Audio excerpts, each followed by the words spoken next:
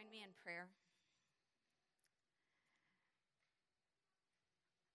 Lord God, we are talking about a world with no walls at a time when we're so aware that there are so many divisions and walls in our world. So we just fall on our faces before you because we need you. And in our lives and in our country, fear, God, so often grips us. Fear has become like a defining narrative, even among Christians. And so this fear pops up, fear of unemployment or fear of the unknown, fear of people from other countries, maybe perhaps most of all fear of terrorism in our country. But God, you command us not to fear, to instead place our trust in you. So this morning we come as we are. Once again, we confess our fears to you. We bring them before you. And we ask you to bring healing to our world. God, you've welcomed us as strangers, and we just sang about it. You came to our rescue.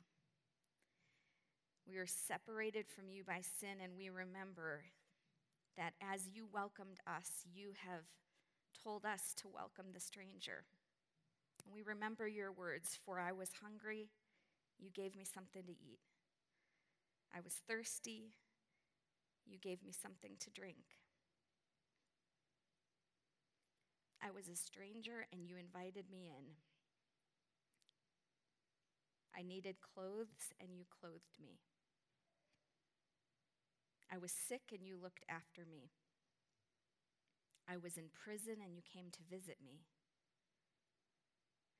You have taught us, God, to see you in others.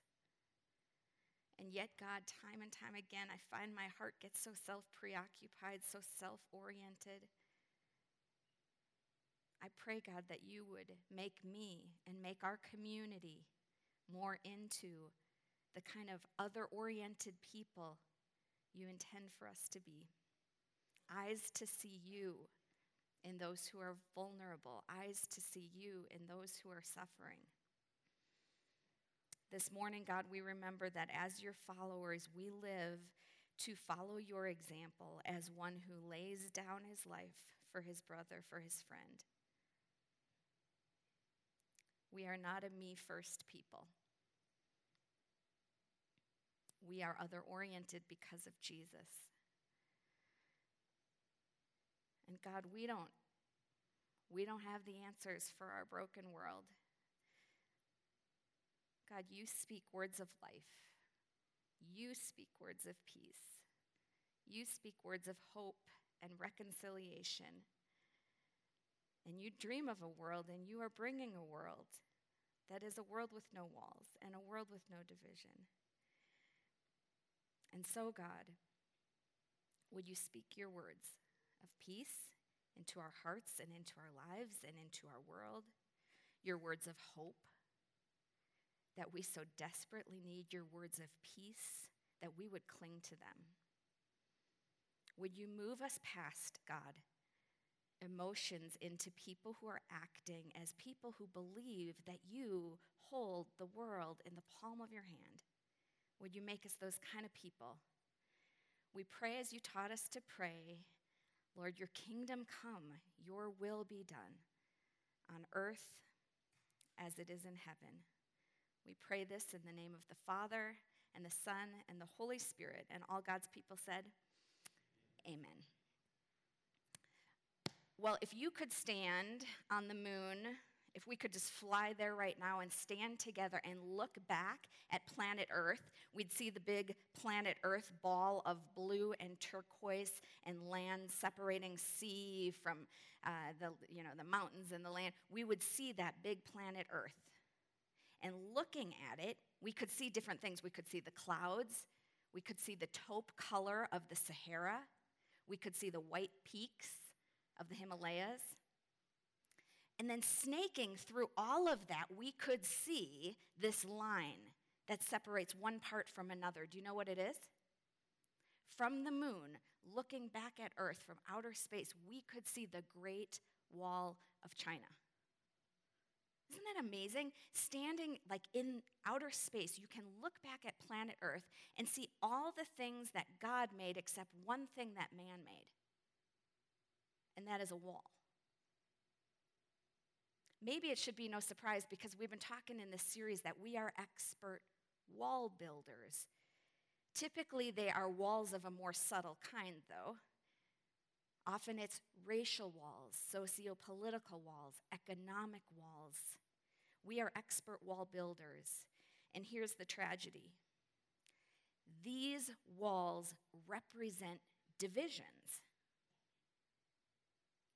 They represent our brokenness. They speak to the fact that our world is not the way it is supposed to be.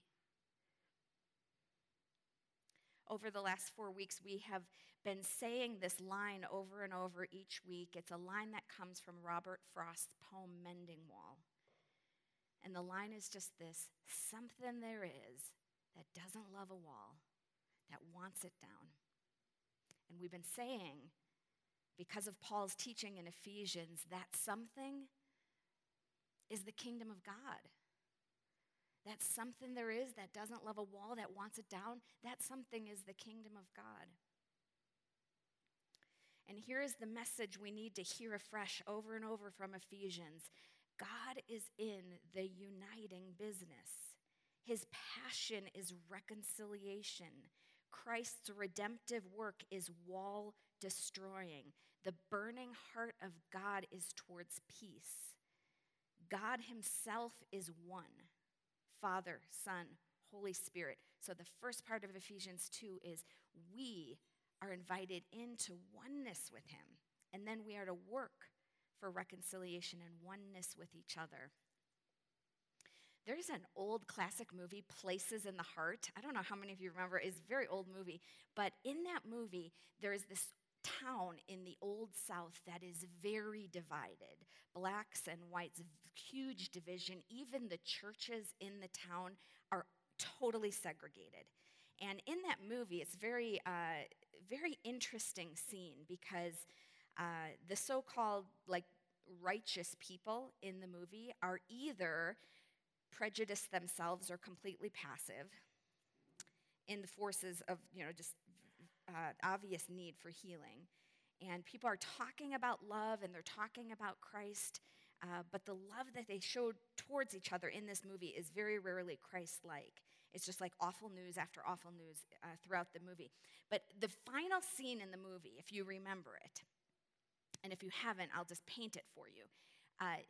The final scene in this movie is they're in this all Caucasian church that you've seen throughout, so you kind of know it. And the church service starts, and it's just kind of business as usual, and the guy's talking. And then they get to communion, and they're all sitting in pews, and they begin passing the elements of communion down the pews, person to person.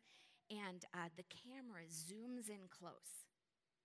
It's going from person to person, and all of a sudden, it zooms in on this black man who had been lynched earlier in the movie, but he's alive. And then it goes next to the sheriff, the police officer who he accidentally had killed, who is alive. And they keep passing the elements of communion, and the camera is zoomed in on each face, and it comes to the next person who's sitting there, and it's a person who had exploited and condemned or ignored the plight of those of a different color throughout the movie. But now, in this final scene, they are humbly passing the bread and receiving the wine. And you just realize in this final moment of this movie that this communion is a picture of every time we gather around communion, what it is pointing towards. It is a picture of heaven, where there are no more walls, where there is no more division, where people who have hated one another here are finally healed, where all of the physical and spiritual and social sicknesses of humanity are finally healed and we are finally free.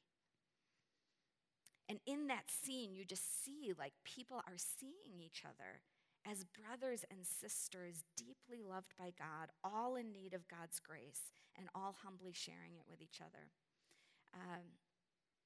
So until that day, what do? We gather, we confess our personal sin, we lament our corporate brokenness, we join together in communion, this picture of what is to come. We anticipate.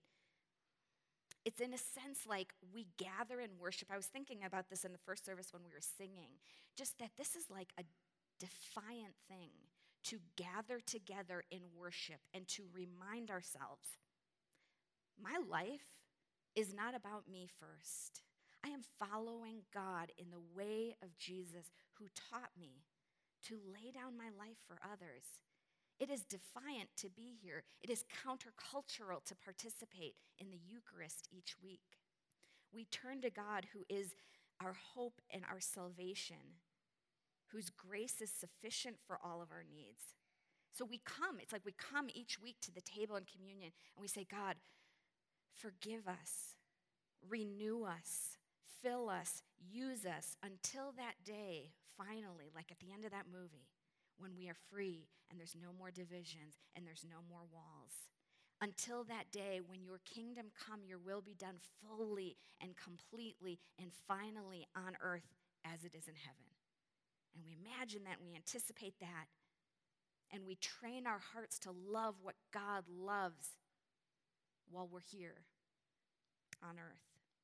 Because when the world looks at the church, the portrait of Jesus that they should see the clearest is a Savior who reconciles, a Savior who makes enemies into friends, both horizontally and vertically, a Savior who reconciles people to God and then people to each other, because Jesus' death is a reconciling death. The heart of God is always towards oneness. The work of God is always towards breaking down walls rather than resurrecting them. So in Ephesians 2, we've been looking at this grand drama of Jesus. Jesus who takes through his blood on the cross, through his body, wins unity, not just for the church, but for the whole broken world. And that his death is the only true power for reconciliation. When we read Ephesians, we just see like how God intends the church to be. And we are not to be, and we talked about this last week, a community that never disagrees. This is not about we're just conforming into some uniform group of yes people. We talked last week about how John paints this picture of heaven, rich diversity. We are not all to look the same and sound the same and think the same. We don't stamp out our differences. We are not colorblind.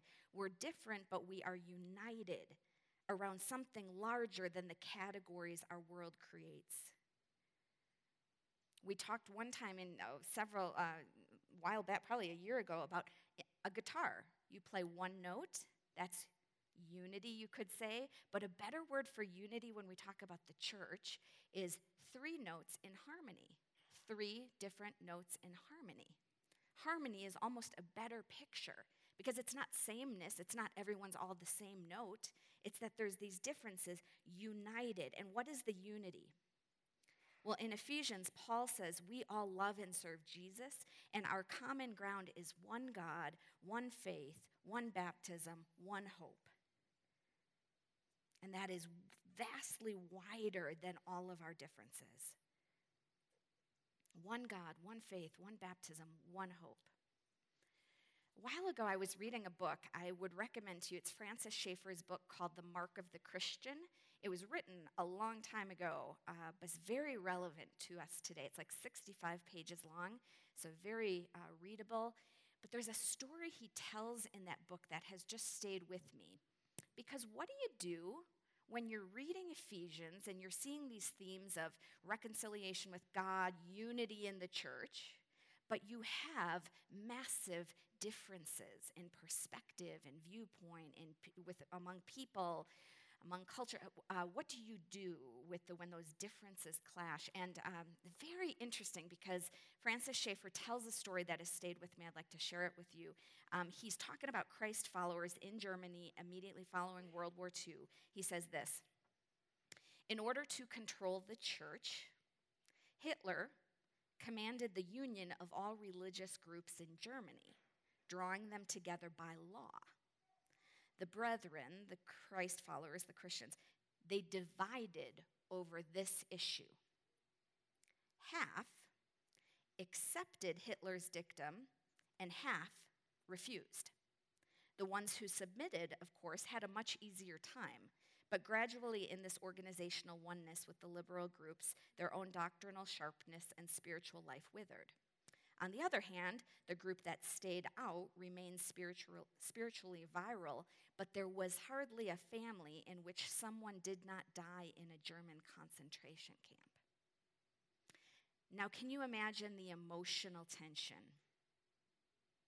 The war is over, and these Christian brothers face each other again. They had the same doctrine, and they had worked together for more than a generation. Now what is going to happen?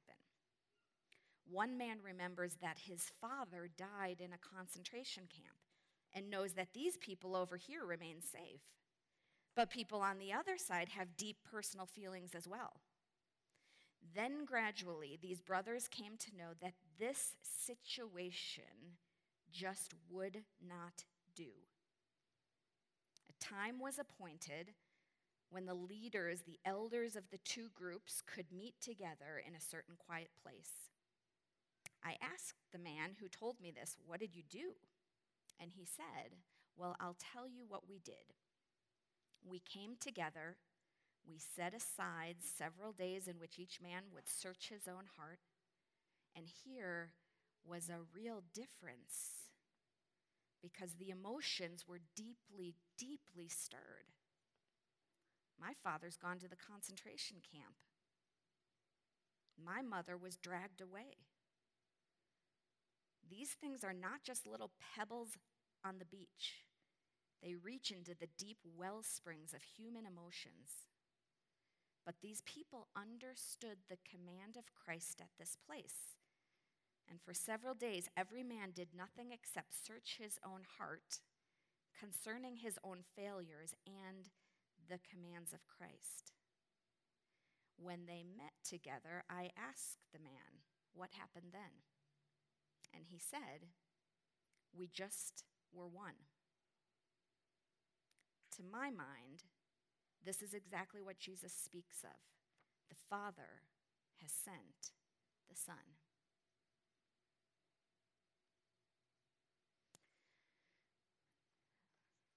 That story has just stuck with me because Paul says the purpose of unity is a couple of things. First of all, it's maturity. Two, it's that we wouldn't be batted around.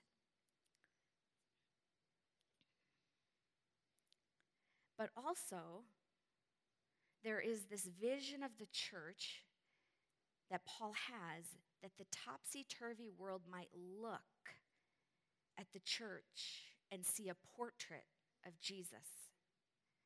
That God has set things up in such a way that if anybody asks, what's Jesus like? Who is Jesus? Is he loving? Is he good? Is he just? Is he generous? Does he comfort the oppressed? Will he confront the oppressor? All they have to do is look at the church to get that answer. So in John 17, Jesus is praying for all believers, and he says this, I have given them, that's us. Jesus says, I have given them, that's us, the glory you gave me, God, so that they may be one as we are one, I and them and you and me, that they may be perfectly united so that the world may know. Here's the purpose. So that the world may know that you sent me and have loved them just as you have loved me. If you're paying attention, if you're awake at all, you know the challenge of these teachings in our world today. I remember when I was growing up, the church I grew up in, the lead pastors of that church, Jill and Stuart Briscoe, used to tell a story about a small group that was just foundational in the early days of that church that they led. And this is back in the 70s, but they would always talk about Bob and Wynn Couchman, this couple. And Bob and Wynn Couchman had this group in their home on Sunday nights. No joke, they called it Forever Family. That was the name of this small group, Forever Family. So Bob and Wynn Couchman had this group in their home, and Jill and Stuart Briscoe, the pastors of that church, would tell the story of going over to this small group for the first time, and they drive up to the house, and all the furniture a bunch of the furniture is in the front yard of the house. Because Bob and Wynn, their group was so popular, it was like standing room only. They would haul furniture out of their living room to make room for all the people that came to this group. Now in Wisconsin, in the winter, your furniture is sitting in the snow. But they cared more about the gathering of people into this family, Forever Family group they hosted. They cared more about the people coming, participating, than they did about their furniture. And so Bob and Wynn, you'd hear these stories about them and the group that they hosted. And the group was meeting in the 70s, and that was a time when a lot of people had just become disillusioned with church. But their gathering welcomed this diverse group of wandering souls. People from all different backgrounds. And the group came to live into their name. It was a family. Because they began to see that their earthly family boundaries didn't matter when you have a group of people who identified their allegiance to their mutual shared heavenly Father. It's like redefining family. And of course, their understanding for this vision Forever Family group came from Ephesians 2 that we've been talking about. And I love this translation of this passage of Scripture. But now in King Jesus, you have been brought near in the King's blood. Yes, you, who used to be a long way away. He is our peace, you see. He has made the two to be one. He has pulled down the barrier, the dividing wall that turns us into enemies of each other. He has done this in his flesh by abolishing the law with its commands and instructions. The point of doing all this was to create, here's the point, was to create in him one new human being out of the two, so making peace. God was reconciling both of us to himself in a single body through the cross by killing the enmity in him. Jesus has created one new human being out of the two, one new human family, a forever family. And this family is formed and it grows when people find their allegiance in Jesus rather than in their earthly families or the realities, divisions to which so often we align ourselves. That our primary identity is we're citizens of heaven. Our Father is in heaven. Our family is the church. Our primary identity is we are here as strangers. Our home is somewhere else. God's created a new entity called the family of God, called the new community, called the church, and it is where his Spirit dwells. That means that we are brothers and sisters with each other. We live a new way with Jesus as our guide, and we are to bring about reconciliation in a fractured world. Our world ought to be different because the family of God exists and the way in which the family of God lives. So in a sense, I can say, while I love my earthly family, I'm closer to them because of our new family status in Jesus. So the political affiliations are eternally insignificant. The economic status is eternally insignificant. The ethnic differences, they are not irrelevant. These things matter from a justice perspective. They matter from paying attention to people's stories. But it's like that vision at the end of that movie. There is a day coming when all walls are down, all divisions are gone, and we begin living like that now because we give the world this picture of what is to come. We begin building the kingdom of heaven here on earth now. We are one new body representing the King, Jesus, in a deeply divided world. So we are to be a fellowship, a community, a family of difference. We differ socially, we differ culturally. God designed the church to be a mixture of people from all across the map, all across the spectrum, men and women, rich and poor. All too often, of course, and it looks like a fellowship of sames and likes. Some of you grew up in churches where there was almost no variety at all, like same beliefs about everything, same tastes in music and worship and sermons, lifestyle. Scott McKnight, in his book called A Fellowship of Difference, he says this: the church is God's world-changing social experiment of bringing unlikes and difference to the table to share life with one another as a new kind of family. When this happens, we show to the world what love, justice, peace, reconciliation, and life together is designed by God to be. I love this line: the church is God's show and tell for the world to see how God wants us to live as a family. Last week, Wynn, from Bob and Wynn Couchman, last week Wynn died.